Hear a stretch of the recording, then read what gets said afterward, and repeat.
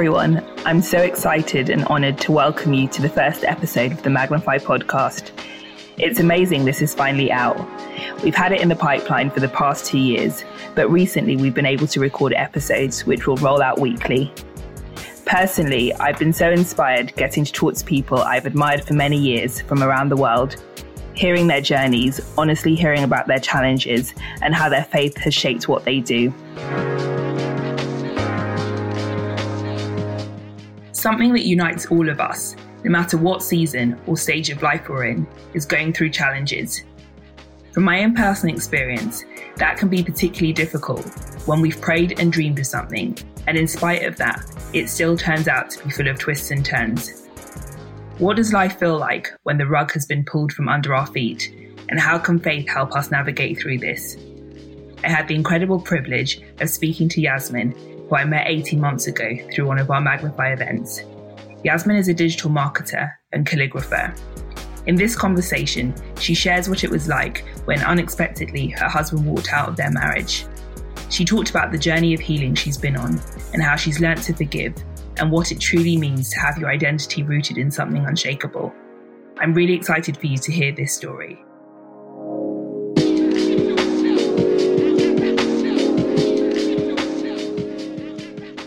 So Yasmin, it's so great to have you on. And to start with, as always, I love to give people a snapshot into your life. So if you could have dinner with anyone from any era, who would they be and why?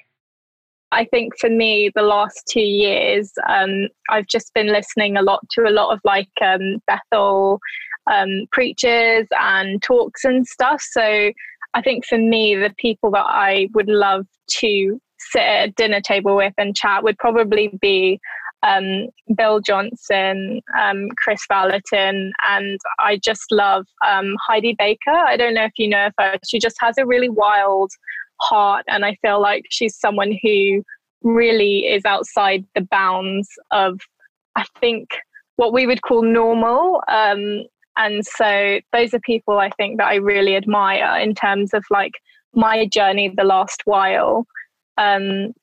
And then I think the other person who I think would be a real privilege to talk to would probably be the other way. I think Michelle Obama. I think she's someone I really admire as a woman who has just excelled in kind of everything she's done. I think the way that she has lived her life with such integrity and such character, I think as a woman in business, is something that I really admire.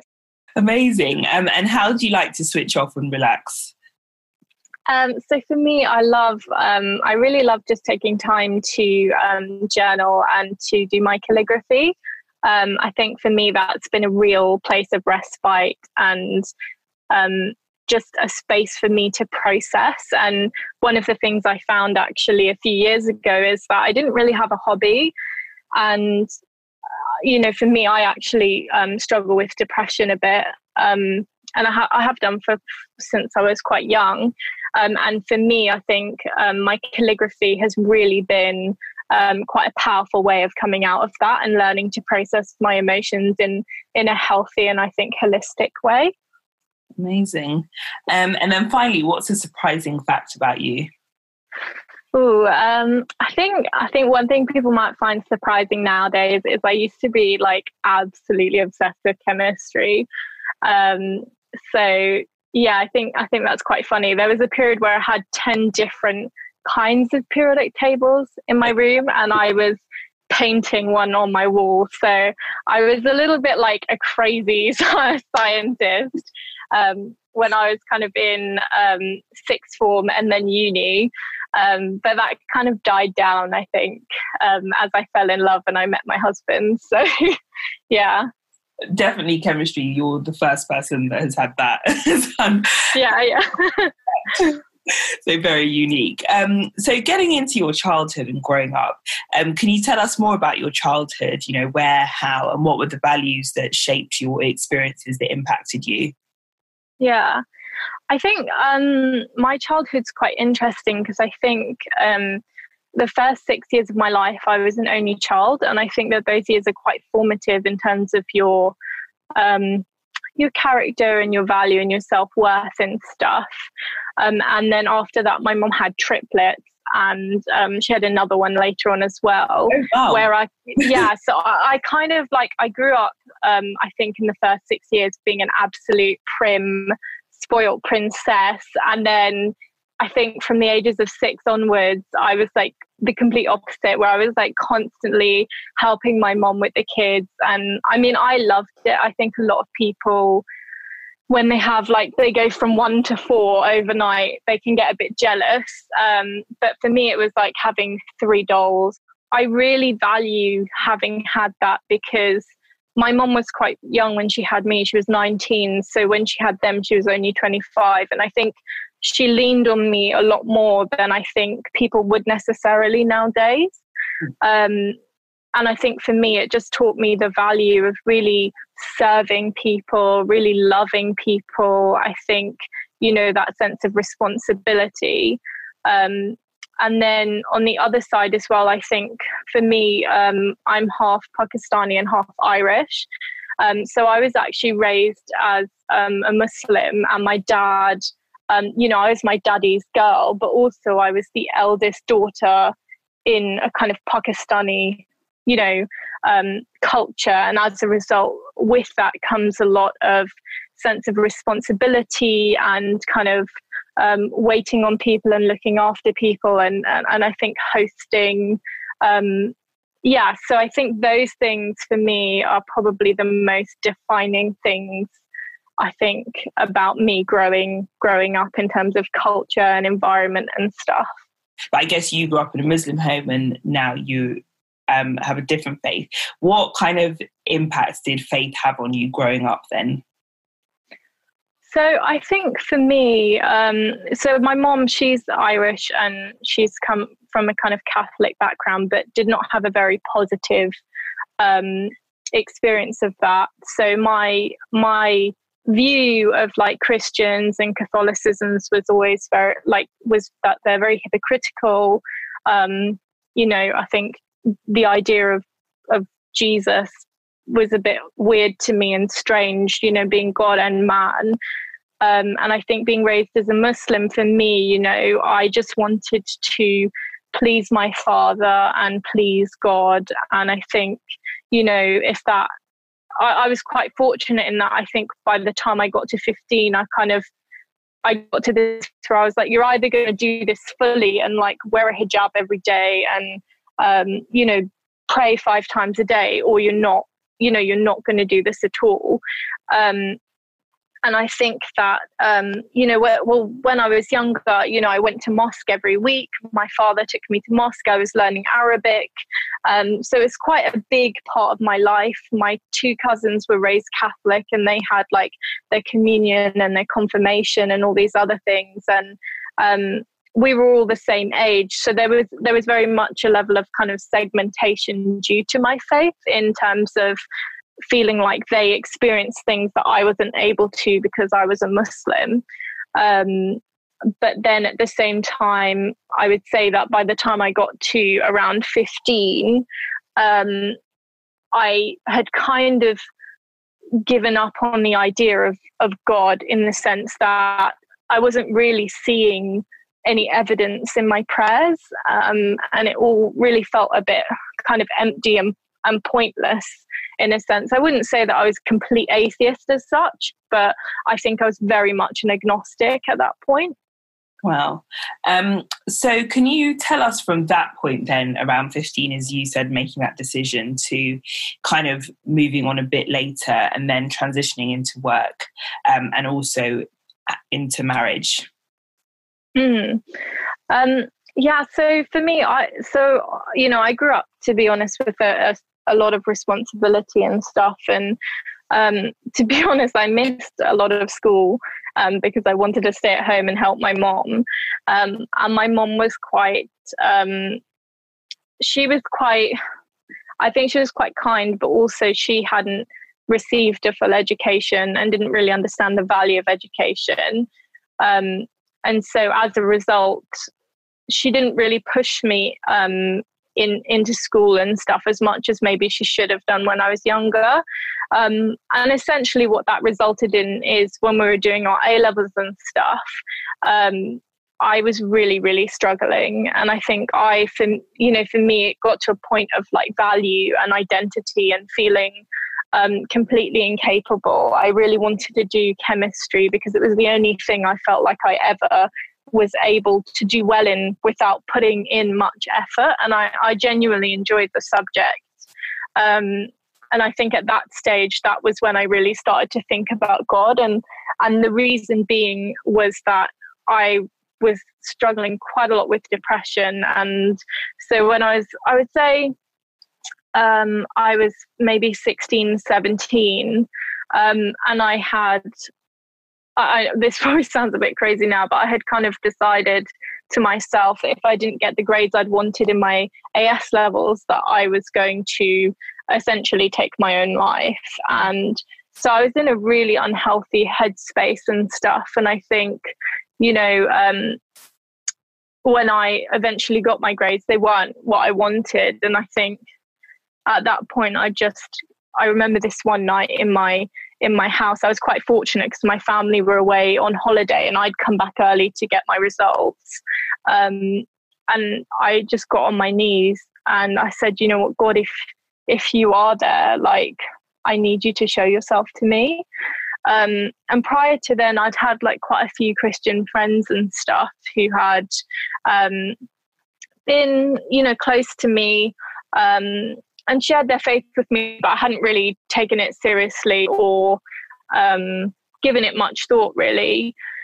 And I think the weeks after then, I think I just saw God in so many different ways surrounding me with people who were encouraging me. I had one person gave me a book that I read. It was about a guy smuggling Bibles into China. It really impacted me because he saw answers to prayer, and they weren't like ridiculous answers. They were like, I need a bar of soap to wash my body, and God would provide it in a really miraculous way. It's honestly really, it's a really good read. And I think for me, it just really impacted me at the time because I wasn't in a place where I was able to identify as a Christian or with Jesus as God, for example. But during that time, I kind of decided to pray and mimic what this guy was doing in the book. And all of a sudden, I just started seeing like answers to prayers. From then on began my journey to really finding God. And there were so many different things that happened in that time, really finding God that year, and the people that he brought into my life, and even to the day before the exams. But obviously you've talked a lot about family was really important to you growing up. Was kind of marriage something that you wanted to do early, and how did you kind of end up being married? Yeah. So for me, I'd never dated anyone or had a boyfriend. I think that was mainly due to the fact that, my dad was a Muslim, and I think, I couldn't bring a guy back to my house. I couldn't really have guy friends. And so, yeah, I think that it was something that I wanted and desired and prayed for, but it wasn't something that I thought would ever happen. Praying about it, thinking, this isn't going to happen until I'm like 40. Because I think as a lot of women, we have that thing where we don't really see ourselves the way other people see us. And so sometimes we can think, no one's going to want to be with me kind of thing. And funnily enough, I actually met my husband in my first year of uni. Initially, I actually wasn't that drawn to him or attracted to him. But every time I prayed about my husband and prayed into that, I felt like God really put him on my mind. And I would always be like, no, I'm just being silly. And then I found out one night that he actually liked me, which I didn't know at all.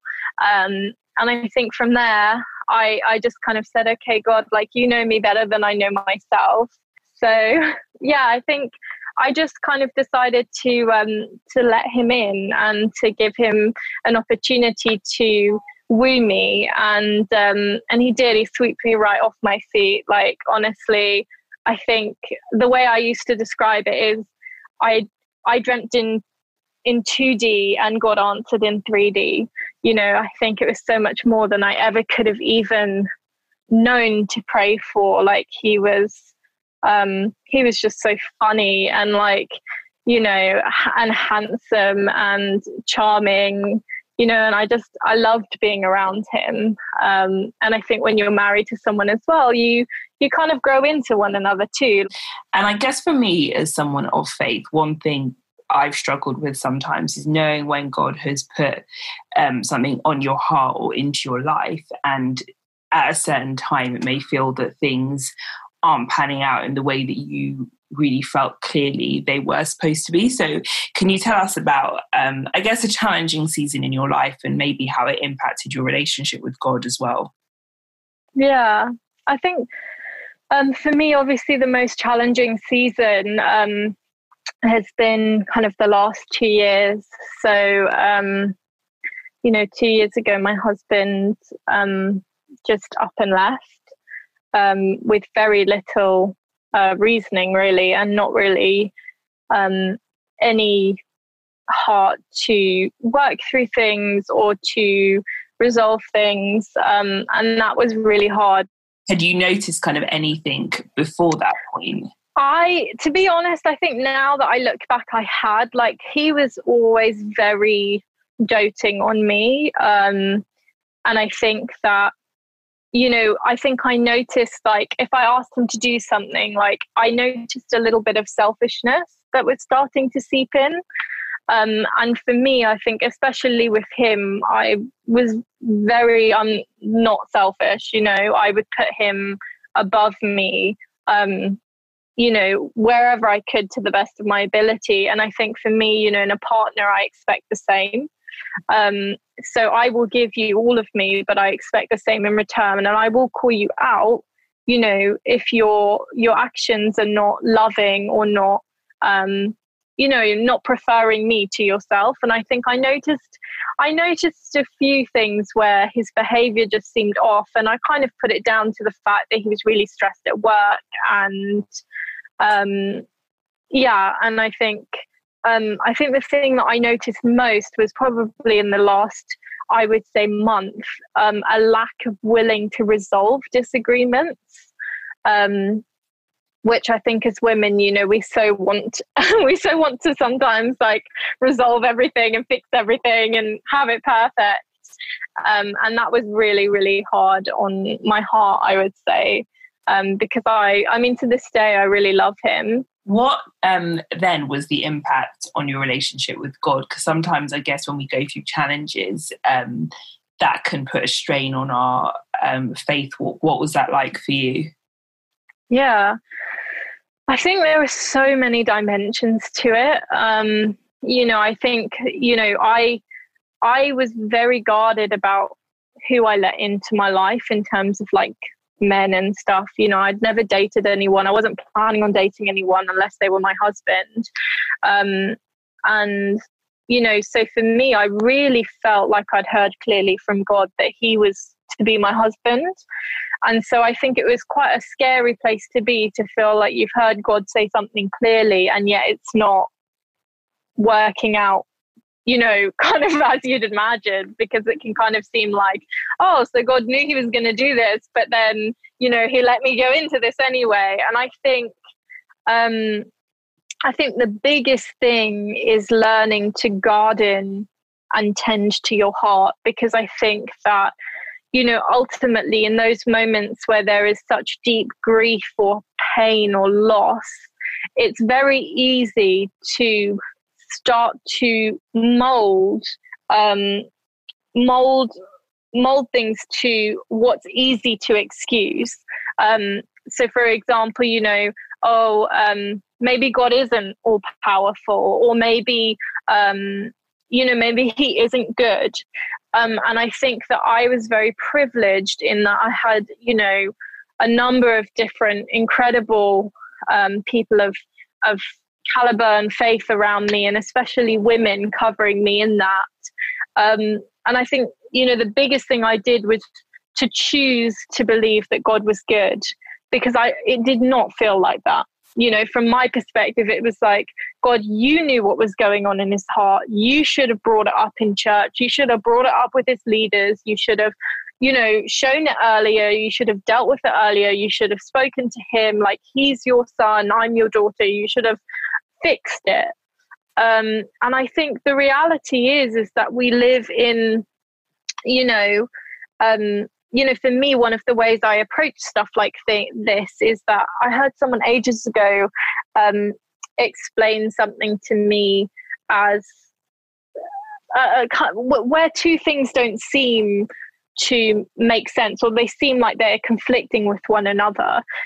How can God be good but they're suffering, things like that. And I had someone explain it to me as kind of like there's two different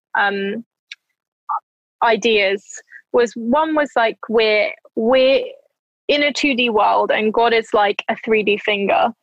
And, in a 2D world, if you look at that finger from one angle, you're going to see a line, another, you're going to see a circle, you're going to see lots of different shapes. And everyone is seeing a fraction of the picture that they can begin to grasp. But no one's ever really seeing the full picture because we're seeing in 2D and not 3D. And I think in moments of uncertainty and moments where I don't understand stuff, I think it's really important to be measured with ourselves and to just be, I think, really humble to understand that we don't see the full picture and God does. And so I may be seeing a line right now and it may look like God looks like this, or it may look like he's like that. But the reality is that I need to stand on his word, because my emotions are going to fluctuate based on the circumstances. My, my choices will then, change based on that. But his word is kind of firm and everlasting and steadfast and true. And then another one is the idea of, the strings on a guitar or a violin.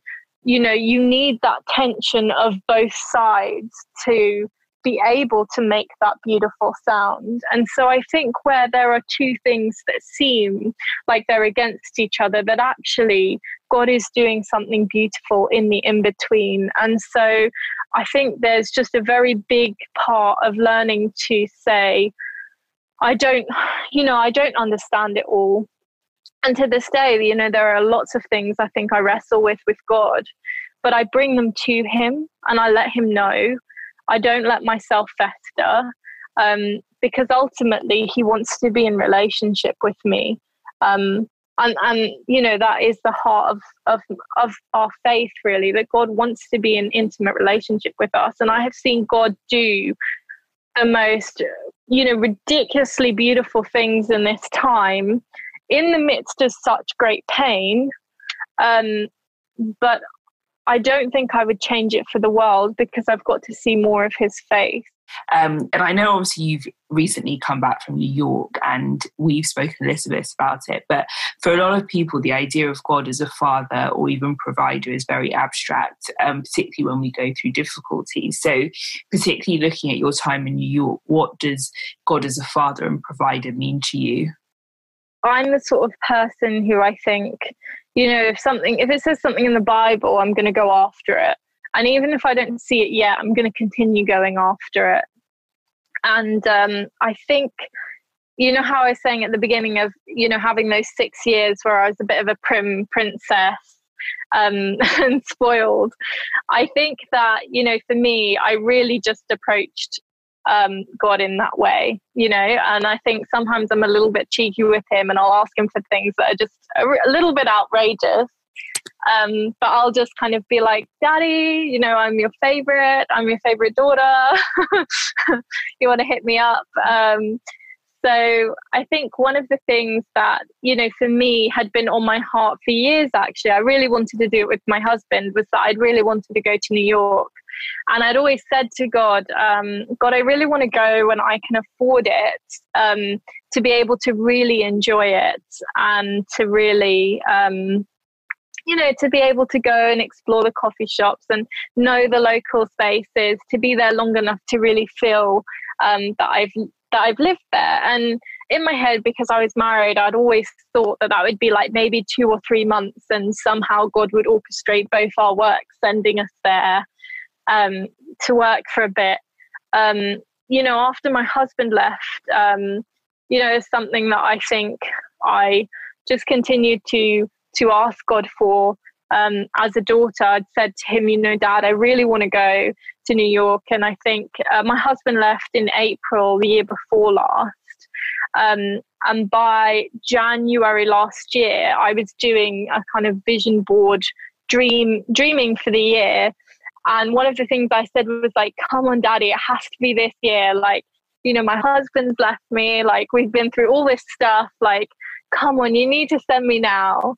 And honestly, it looked like a complete, no non-starter. Like, there's just no opportunity. I was asking at work.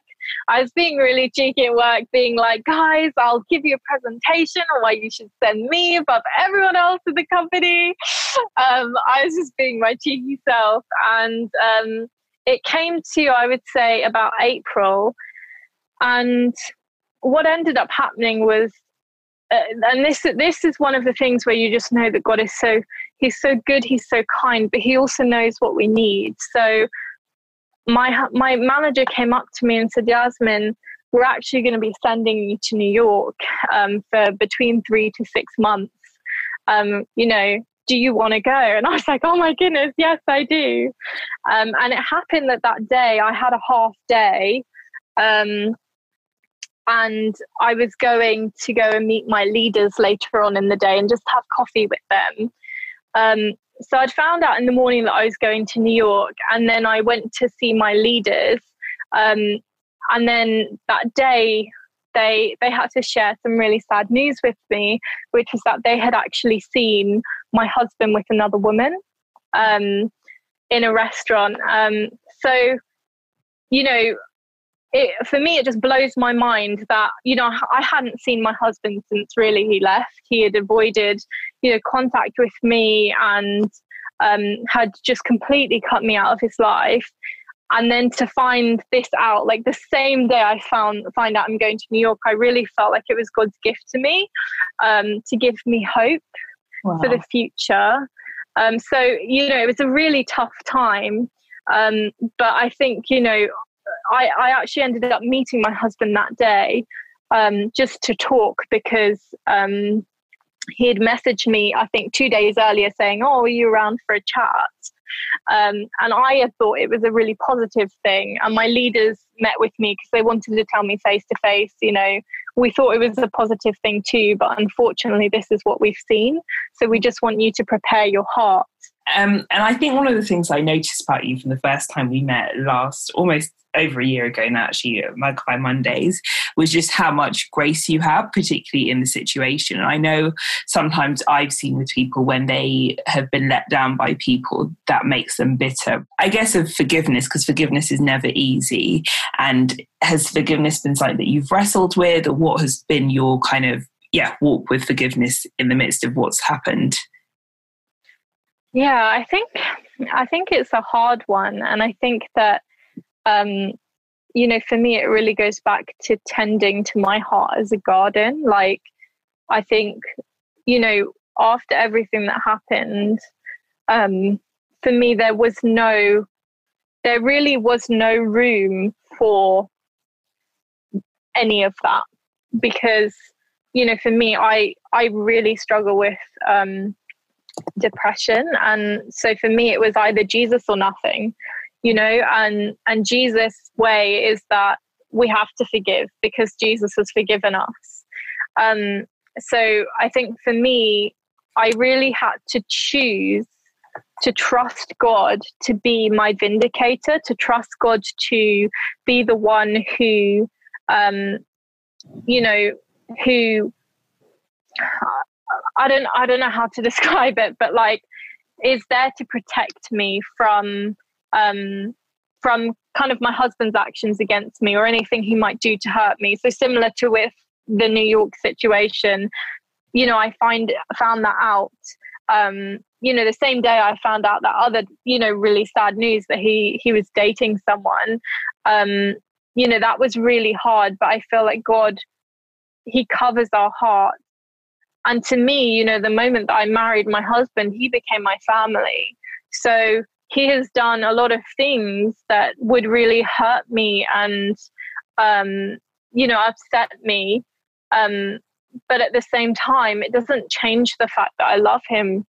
And the other thing is that God's love is the standard. You know, for me, my understanding of marriage has always been that it is a reflection of God's relationship to us and how he relates to us. And so my heart has always been that my marriage is meant to reflect that. And I guess in this situation, you know, one of the things that I've tried to do is reflect the heart of Jesus towards him. And that is that, you know, that we all make silly choices. We all have times where we mess up badly, but that isn't who we are. You know, who we are is who Jesus says we are. It's who God says we are, because God has given each of us a plan and a purpose. And so for me, I really took it as my responsibility to pray for him, to speak over him who God says he is, even when he's at his ugliest and his messiest. And that has cost me so much. That has cost me standing in front of him when he tells me the most painful things that you could ever hear. But at the same time, you know, you're speaking love to that person. And I think that, you know, for me, that has just been the standard, and it's not been easy. And I haven't always got it right. You know, there are times where I do want to kill him, but, you know, but I think, you know, at the end of the day, I made a covenant with him that I would love him until death do us part. And I think, you know, for me, all I can do is walk that out to the best of my ability. And I trust God in the rest of that. You know, I'm not a hostage in the situation. I have a choice. And I've chosen to walk out, trying to really reflect the heart of the Father towards him, because God's been so good to me. I feel like God's poured into me, and so I've been able to release that to him, if that makes sense. Wow. And you talked a lot about the journey that you've been on, and you obviously talked about leaders. I know you've got really amazing friends. But what have been some of the things and people that have helped you on your journey of healing? And it would be great to kind of, I guess, also be practical as well as the spiritual element. Yeah. So I'm actually very, very privileged to have my leaders, Alex and Dorcas. They're very close to me. They treat me as their own daughter. And one of the things that was actually the hardest thing that was said to me after everything happened was that my leader said to me, Dorcas, she said, Yasmin, you can take a day, maybe two, but you need to go back to work. And I was like, excuse me, are you not aware of what's going on right now?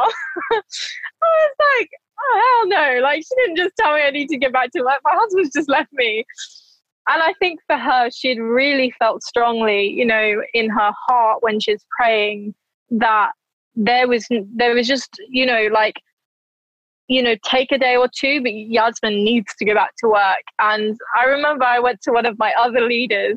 Her name's Cara. I think you've met her. And I said, Cara, you will not believe what Dorcas said to me. She said to me, I need to go back to work. And she said to me, Yasmin, I know it sounds crazy and I feel crazy saying this to you, but I actually agree with her. I really feel the same thing. And I was just like, what? So I think that, to be honest, the most powerful advice I was given was that. And I think it was, for them at the time, I think it really took so much. out of them to say that to me, because it felt very counter what people would normally say, what therapists would say, what work would say. And even people at my work were like, Yasmin, do you need to take a break or, take a few weeks off? But I really think that would have been quite unhelpful. I think it was just really hard for them to say that to me. But God blessed me so much in my work these last 2 years. I was promoted. I got to go and work in Amsterdam at one of our client offices, Tommy Hilfiger, Calvin Klein, which was incredible. And then I got to go to New York. So I think that if they hadn't said that, I would have missed out on all of those really fulfilling opportunities that have given me time and space to grieve and process. And my final question is around identity, because I know for a lot of us, identity can either, it can be impacted positively and negatively by the people around us or our experiences. What does identity mean to you? And is that something that's evolved for you as you've progressed from, I guess, growing up within your family, being the eldest, to being married, through the challenges that you went through? Yeah. So what does identity mean to you? What's been your journey with identity and discovering your own? Yeah, I think, to be honest, this is probably quite a big one for me, because I think for everyone really, I think we all struggle with our identity.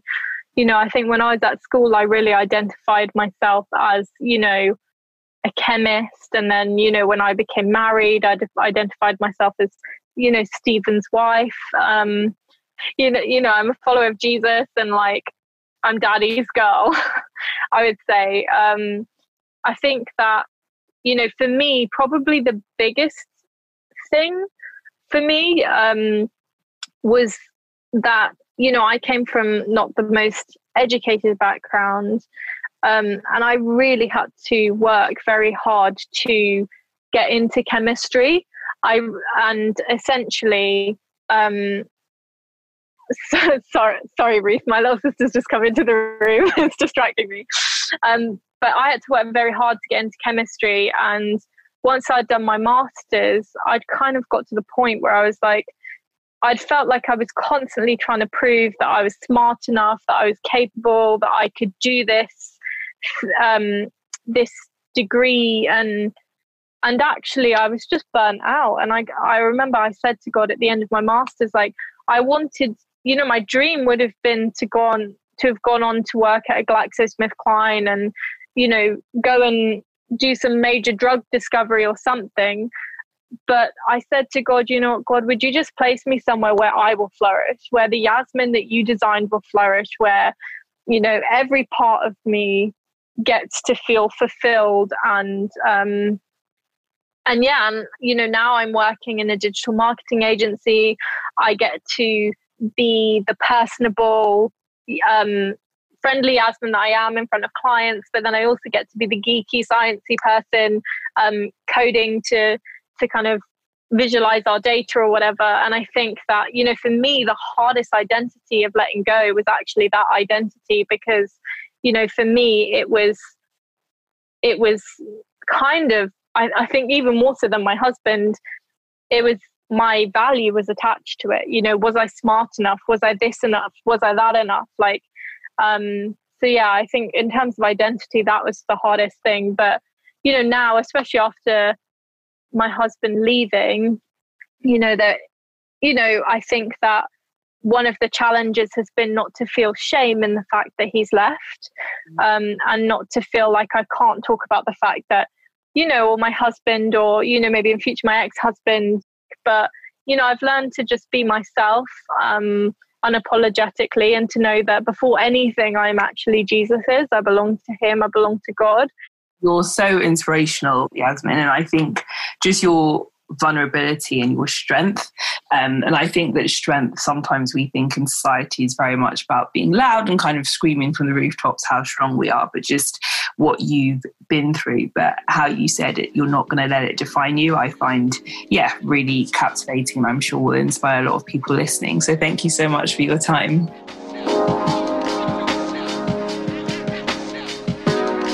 Thanks so much for joining us for this episode. Don't forget to subscribe, and if you know anyone who might benefit from this, go ahead and share this with them.